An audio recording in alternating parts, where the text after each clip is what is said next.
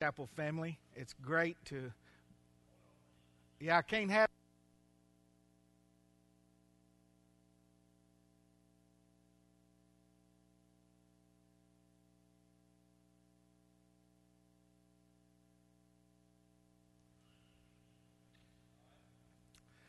Good morning, Christ Chapel family. It's a great joy to be with you today and to share the life found in worship and in the teaching and preaching of His Word. If you're at home and have your Bible, stand with me for the reading of God's Word, 2 Thessalonians chapter 2. And if the Lord tarries, over the next 2 Sunday mornings, we're going to be sharing on the imminent return of Jesus Christ. The imminent return of Jesus Christ. 2 Thessalonians chapter 2, beginning with verse 1. Now we beseech you, brethren, so this is not for the world, this is for those that have been blood-bought, redeemed, purchased of God, whose names are written in the Lamb's book of life. We beseech you, brethren, by the coming of our Lord Jesus, and by our gathering together unto Him, that you be not soon shaken in mind or be troubled, neither by spirit nor by word, nor by letter as from us, that the day of Christ is at hand. And if you just pause and stay with me just a moment more before I finish this text. This is a very overlooked portion of Scripture that brings much confusion about the rapture of the church and our gathering together unto Him, because they do not see this portion of Scripture as pertaining to two events. It says that don't be shaken in mind or troubled, neither by spirit nor by word, nor as by letter from me, that the day of Christ is at hand. The gathering together unto the Lord and the day of Christ were two separate things. The day of the Lord, all through the Old Testament, was a time of great judgment, great sorrow, wailing, weeping, men crying for rocks to fall upon them, to hide them from the face of the Lamb.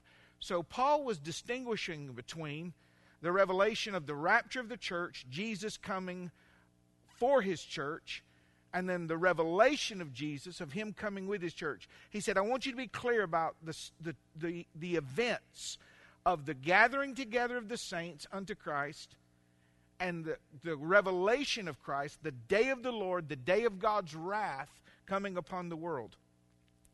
Let no man deceive you, verse 3, by any means. For that day shall not come, the day of the Lord, the judgment of God upon the face of the earth, except there come a falling away first, and the man of sin be revealed, the son of perdition. This man opposeth and exalteth himself above all that is called God, or that is worshipped, so that he, making himself to be like God, sits in the very temple of God, showing himself or demonstrating to others that he is God. Remember ye not, Paul said, that when I was with you I told you these things. And now you know what withholdeth or restraineth, that he might be revealed in his time. For the mystery of iniquity doth already work, only he who now restraineth, or who he now letteth, will let, until he be taken out of the way. And then that wicked one will be revealed. When? After the restrainer is taken out of the way, whom the Lord will consume with the spirit of His mouth, and shall destroy with the brightness of His coming. And before we open in prayer, let me draw this distinction. Some preachers, unwillingly or intentionally, try to state that he that restraineth is the Holy Spirit, and the Holy Spirit will be taken out of the world, and that will allow evil to run rampant. Well, that can't be the interpretation, because people are saved through the tribulation, and salvation can only come by the changed heart and the work of the Holy Spirit. This is not the Holy Spirit being removed from the world. It's the Holy Spirit in the lives of the church, the salt of the earth, the light, the voice, the attitudes, the lifestyles of a righteous people is restraining wickedness until they be taken out of the way, and then the lawlessness will run rampant. So over the next few moments, it's my joy to talk to you about the imminent return of Jesus Christ. Would you bow your heads with me and pray for me as I pray for myself? Father, you know all that's gone on in this week and all that's gone on today. You know about the settled places in my heart and mind and the troubled places. And I just pray for a calming sense of your anointing and a demonstration of spirit and of power in the preached word, that their faith would not stand in the wisdom of men, but in the power of God. Grant it today, Father, I pray. For the glory of your Son, I ask it. Jesus Christ the Lord. Amen. You may be seated.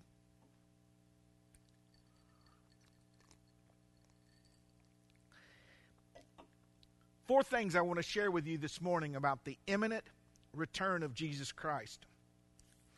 Imminent means that could happen any moment, at any time. Nothing has to happen before Jesus Christ comes back for the church. The Bible says in the last days there would be scoffers and mockers saying, where is the promise of his coming? Things are like they've been since the beginning of time. They'll say, Jesus can't come back until the Antichrist is revealed. The rapture of the church was not even mentioned by Jesus. Well, that's a common sense. There's a common sense response to that makes sense. The reason the rapture of the church was not mentioned is because it was a mystery until Jesus Christ revealed it to the Apostle Paul.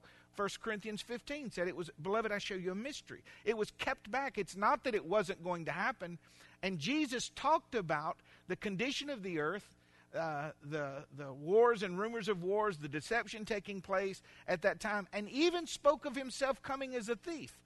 But he did not explain the revelation, and by the word rapture is the Greek word for us, meaning to be caught away, the parousia, to be snatched away. The Old Testament type of this was Enoch. Enoch was a man that walked with God, and he had this testimony that he pleased God. And the Bible said, and then he was not, for God took him. God snatched him away. No watching him leave, if you will. Well, Brother John, that can't be it, because the angel said, the same Jesus which you've seen go up from you shall so come in like manner.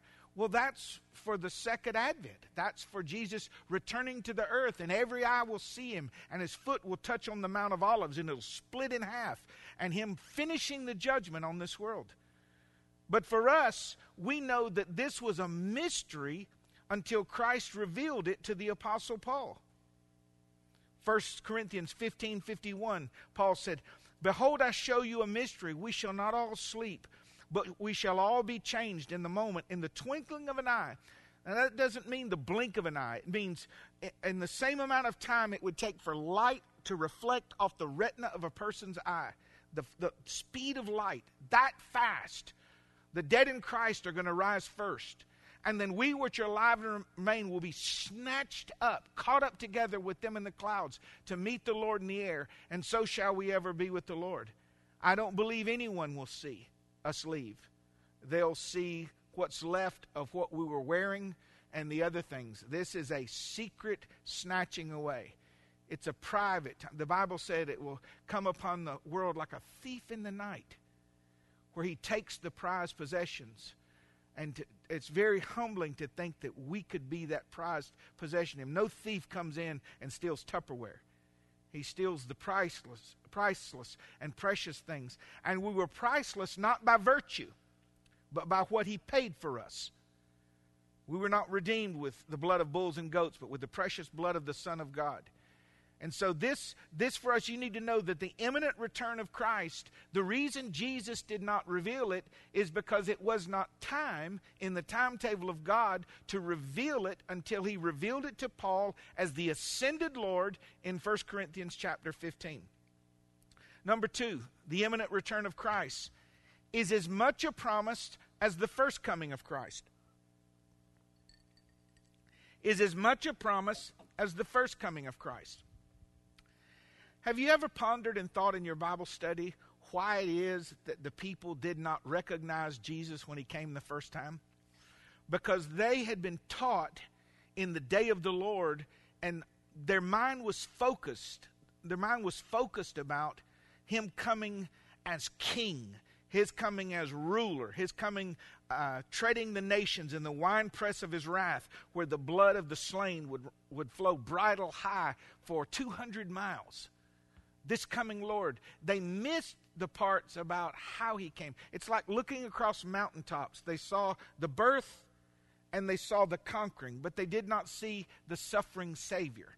They did not see Jesus riding on a donkey. They did not see the meek and mild one that would not so much as lift up his head, the one that was in submission to God, that laid down his life freely, that he would be the sacrifice for our sins.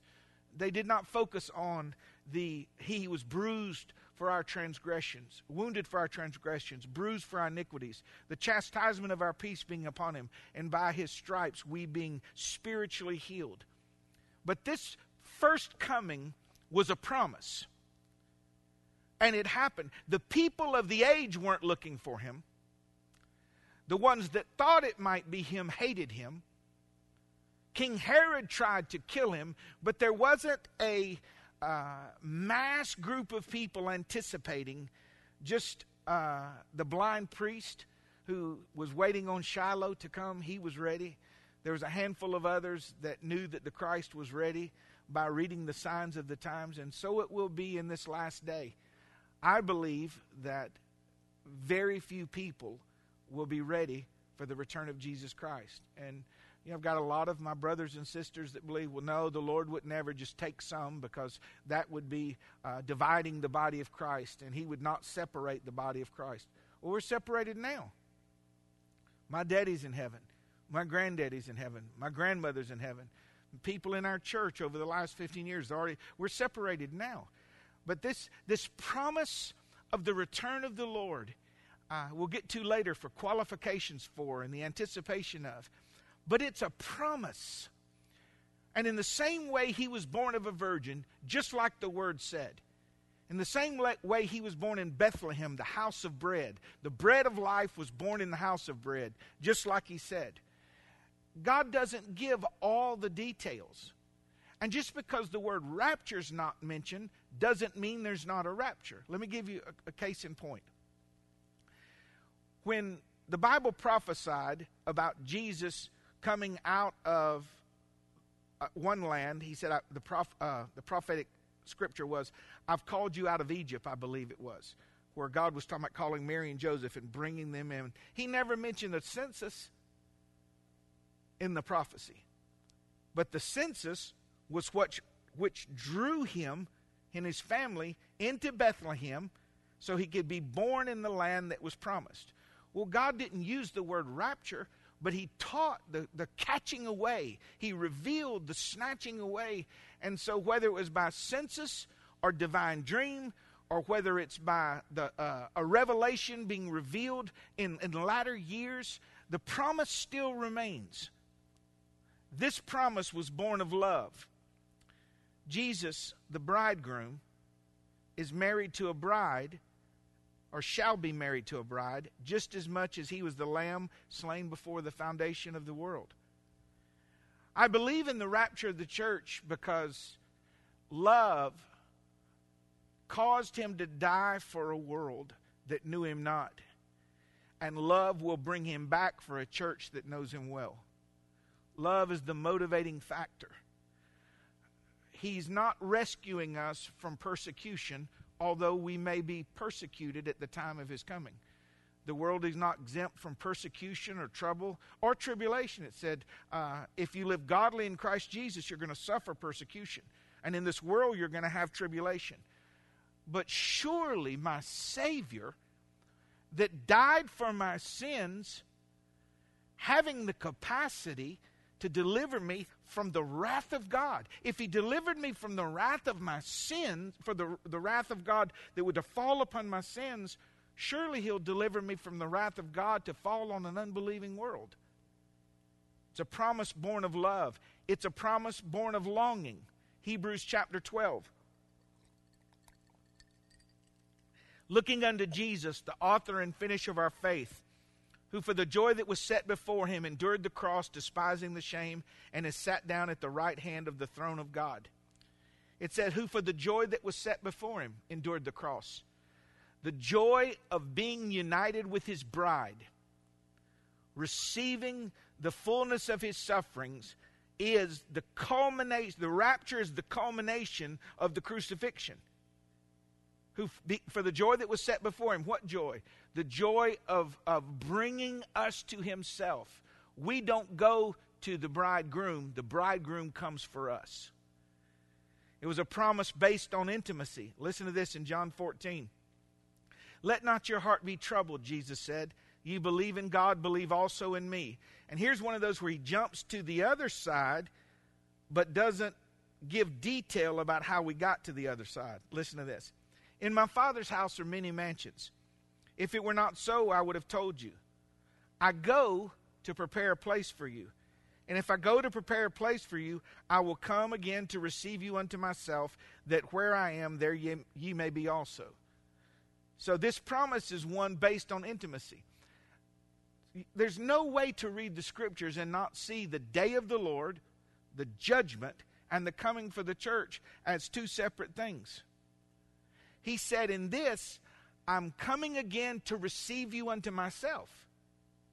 When he comes for the day of the Lord, it's to execute the righteousness and wrath of God upon a Christ-rejecting world. Two different motives. So if he's coming to get me, that's different than him coming to slay the majority of the world and those that oppose God and God's word. This promise, I'm as convinced, I want you to look at me, and I am convinced, as convinced about his coming for me this time in the rapture as I am that he came the first time to die for my sins. Why would he come and purchase a possession only to see the wrath of God fall upon the possession that he's already paid the price for? Was it insufficient? Was his sufferings insufficient? Was his death for naught? The imminent return of Christ is much a promise as the first coming of Christ. Number 3, it's a piercing promise affecting all that we are and do. It's a piercing promise affecting all that we are and do. And by piercing, I mean, for those that see this revelation, for those that assimilate it into their heart, it pierces to the deepest part of who we are. You can't believe in the imminent, which means sudden, any moment return of Jesus Christ, and it not affect every part of your life. That's why churches can become lukewarm and indifferent and apathetic and carnal, because they're not expecting a king to come back who can show shame, can see shame in his eyes for you or approval. It's the piercing promise that we have of his coming. It is sobering. 1 Thessalonians 5, 6 through 10. Therefore let us not sleep as others do, but let us watch and be sober. For they that sleep, sleep in the night, and they that are drunken in the night. But let us who are of the day be sober, putting on a breastplate of faith and love, and for a helmet the hope of salvation. As many of you know, I've shared over the years all that God had saved me from, and one part was a life of drunkenness. And so when he uses a word here like be sober, he's talking about spiritual drunkenness. Let me just tell you a few things that those of us who God has freed from alcohol abuse know and understand. You're usually more drunk than you think you are. Other people know you're drunk before you do. You are unaware of your surroundings. You are falsely overconfident in your abilities and your capacities. And many accidents happen while a person is drunk. So what's he telling us? He said, be sober. Know where you are. Know who you are. Know your surroundings. Know the hour in which you live. Alcohol alters our ability to perceive. It makes the ugly person think they're beautiful. It makes the little boy think he can whip this large guy. It alters your reality. And he said, don't be like that. Don't let the carnality in the church compromise your sobriety. Be sober. Don't partake of the things of this world to where you're deluded or delusional in the reality that is going on around you. It is a prioritizing promise. Essential and non-essential did not begin 2 months ago. We know what is essential and what is non-essential when we base our lives and make our decisions through the lens of Christ could come today. Christ could come today. It is comforting. 1 Thessalonians 5, 9 and 10. God has not appointed us unto wrath, but to obtain salvation by our Lord Jesus Christ, who died for us, that whether we wake or sleep, we should live together with him. The day of the Lord is a day of wrath. So there's no way that I'm slated for the day of wrath if I'm not appointed unto wrath. There's no example except for the 144 Jews that are sealed in the last part of the Revelation to where they preach the gospel. There's no mention of the protection of saints. Now, there will be people that come to faith in the tribulation, and they will give their life. They will refuse to take the mark of the beast and bow down and worship him, and they will pay with their lives. But we who have already had our sins paid for, we're not appointed unto this wrath. So my confidence in the rapture is not based upon my works, but his finished work. It is a communal promise. All through the Scripture, when anything is mentioned about the return of the Lord, it says, comfort one another with these words. Remind one another. Provoke one another. I have this doctrine, then I must be about encouraging you, you encouraging me, being part of the body. That's the person that the church is their life, because I'm responsible for you and you're responsible for me, like comrades in wartime. It is motivational. This promise is motivational. The ultimate reward for perseverance and faithfulness. Knowing that the Bible says, Jesus said, behold, I come quickly, and my reward is with me, to give every man according as his work shall be. I understand that when he comes, then I will not have opportunity again in Scripture to earn reward and position in the world to come. So it motivates us to spend our life or invest our life in others for God instead of spending our lives upon ourselves. It is precious. The promise of his coming is precious. Not just that he's coming, but he's coming for me. And the cry of the bridegroom will go out. The bridegroom cometh. The bridegroom cometh. And he's coming for John. He's coming for Wade. He's coming for Brooke. He's coming for Reginald. He's coming. He's not just coming for a generic grouping of people, but people that he knows intimately and thoroughly. He's coming for me. And I believe it. I long for it. I'm ready for it. Brooke, if you would come, please. And finally, it's a conditional promise. A lot of people believe that since we are saved, he has to come for us. Well, salvation is that the penalty of our sins was paid for. We've been redeemed, purchased of God unto him. But Scripture tells us something different about the rapture of the church. Listen to this. He's coming for the person who is in Christ, born of him, known by him, and for the one in surrender to him. Those whose Christ is Lord, not just Savior, but Lord. I have to be in him. I have to be of him. I have to be following him. I have to be close to him. He's coming for the person who is righteous. Listen to this. Having both God's imparted righteousness, which is primary, and my own holiness in living the crucified life. I cannot make myself righteous, but I can make myself unrighteous. So when we sin, we confess our sins, and we have an advocate for the Father, and he intercedes on our behalf. And when we repent, we find grace. He's not coming for unholy people. They're outside the camp. The ones who have not trimmed their lamps, the ones that aren't ready, the ones who are not pure. He's not coming from the spiritual adulterer. It's for the one that's ready. He's coming for the person who is unashamed. He said, if you are ashamed of me and my words, and or my words, I will be ashamed of you when I come in the glory of my Father with the holy angels. He's not coming for secret Christians, embarrassed Christians, anemic Christians. And it doesn't mean you have to be the loudest person in the room. It means that you are unashamed of him in any company. Like I wouldn't be ashamed of my wife or children. I don't care what you think of me. These are mine. And that's for the believer that looks to God in that way. He's coming for the person who anticipates and longs for his coming. Listen to this in Hebrews 9.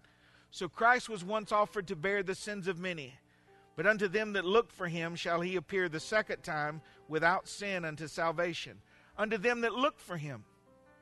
Nobody's going that doesn't want to go. No one's going that's not watching and waiting. Oh, I was surprised with Jesus coming for me today. I wasn't looking for him. I wasn't interested, but he took me anyway. But unto them that look for him shall he appear the second time without sin unto salvation. He's coming for the person who has forsaken this world and refuses to turn back. You remember Lot's wife, who had the salvation, who had the exit, who had grace to leave, but God said, don't turn back, don't look. But the look didn't kill her. The look just revealed where her heart was. She would rather have the Sodom behind her than that which God was preparing for her ahead of her. That was the revealing part.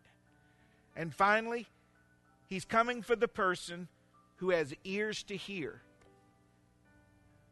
I believe that when the trump of God goes off, announcing the parousia, the catching away, I believe those that are tuned into the frequency of the world won't hear anything. Just like when God spoke from heaven and some thought it thundered. They didn't know. But the one that knows his whispers will know his shout. The one that knows his voice above everyone else's voice, different than everyone else's voice. The one who's intimately acquainted. And they would say, that's the Lord. Are you really ready? If the trump went off right now, is there something you have to undo or unplug? Something you have to go back and make right? The Bible says that every man that hath this hope, the blessed hope, purifies himself, even as Christ is pure. The beauty of God's grace is that he not only tells us what he's going to do, he told us why he was going to do it, and he's given us time to prepare for it. Make sure that there's nothing between you and God. The thing that you keep from God will keep you from God. Make sure that you're ready, and have that confidence that when you lay down at night, you say to yourself or in your family altar with your family, he could come tonight. When you wake up, this could be the day. I've used this illustration many times, but for those that are tuning in new to our church, this is what I want my life to be like. Picture a huge hot air balloon. It's just full to capacity. You can't put any more hot air, helium, nothing in it. It's full. And it's straining against the ground. And it has 10 anchor ropes. I want to have one. Cut the 9 and cut a little piece out of the last one. So where the least little bit of wind, whoosh, love not this world, neither the things that are in this world. For if you love this world, you're the enemy of God. Get ready. For the Son of Man cometh in an hour which you know not or think not. But we who are children of the day, this day will not catch us unawares. Let's pray together. Father, I just come before you now, not as a pastor or preacher, but as your son. And I just thank you for all that you've done in my life, convicting me, chastising me, pruning me, that would keep my ears tuned to your voice and my eyes focused upon you and your return. I pray for my wife and myself and my babies that we be accounted worthy to escape the great and terrible day of the Lord. But this hope that I have, O God, is the beginning of all that I've ever longed for. Because in one moment I'm going to be changed. The capacity to sin will be removed, and forever I'll be with you. Oh God, don't let us miss that day. Oh God, let us keep our eyes heavenward. Keep our candles burning, our heart longing, and our soul confident that He wouldn't pay that much for me and leave me here. And let the world mock, let the apostate church mock, let others scoff at His returning. But as for me, Lord, I believe, and I'm looking for you even now.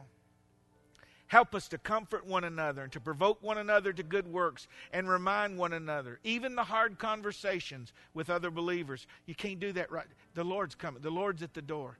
Be ready. And I just thank you in advance, oh Lord, that I know that you're coming for me because you died for me. And if I remain in you, all is well. Even so, come Lord Jesus. Amen. Church family, we love you. We miss you. We hope that if Jesus tarries, these sanctions and quarantines will be lifted in stages soon, and we can all come back together. Nothing matters more to me in my responsibility to you than not only discipleship, but making sure that I preach the whole counsel of God, and that those who call this place home will also find that place as home. I love you. Have a wonderful Lord's week. God bless you.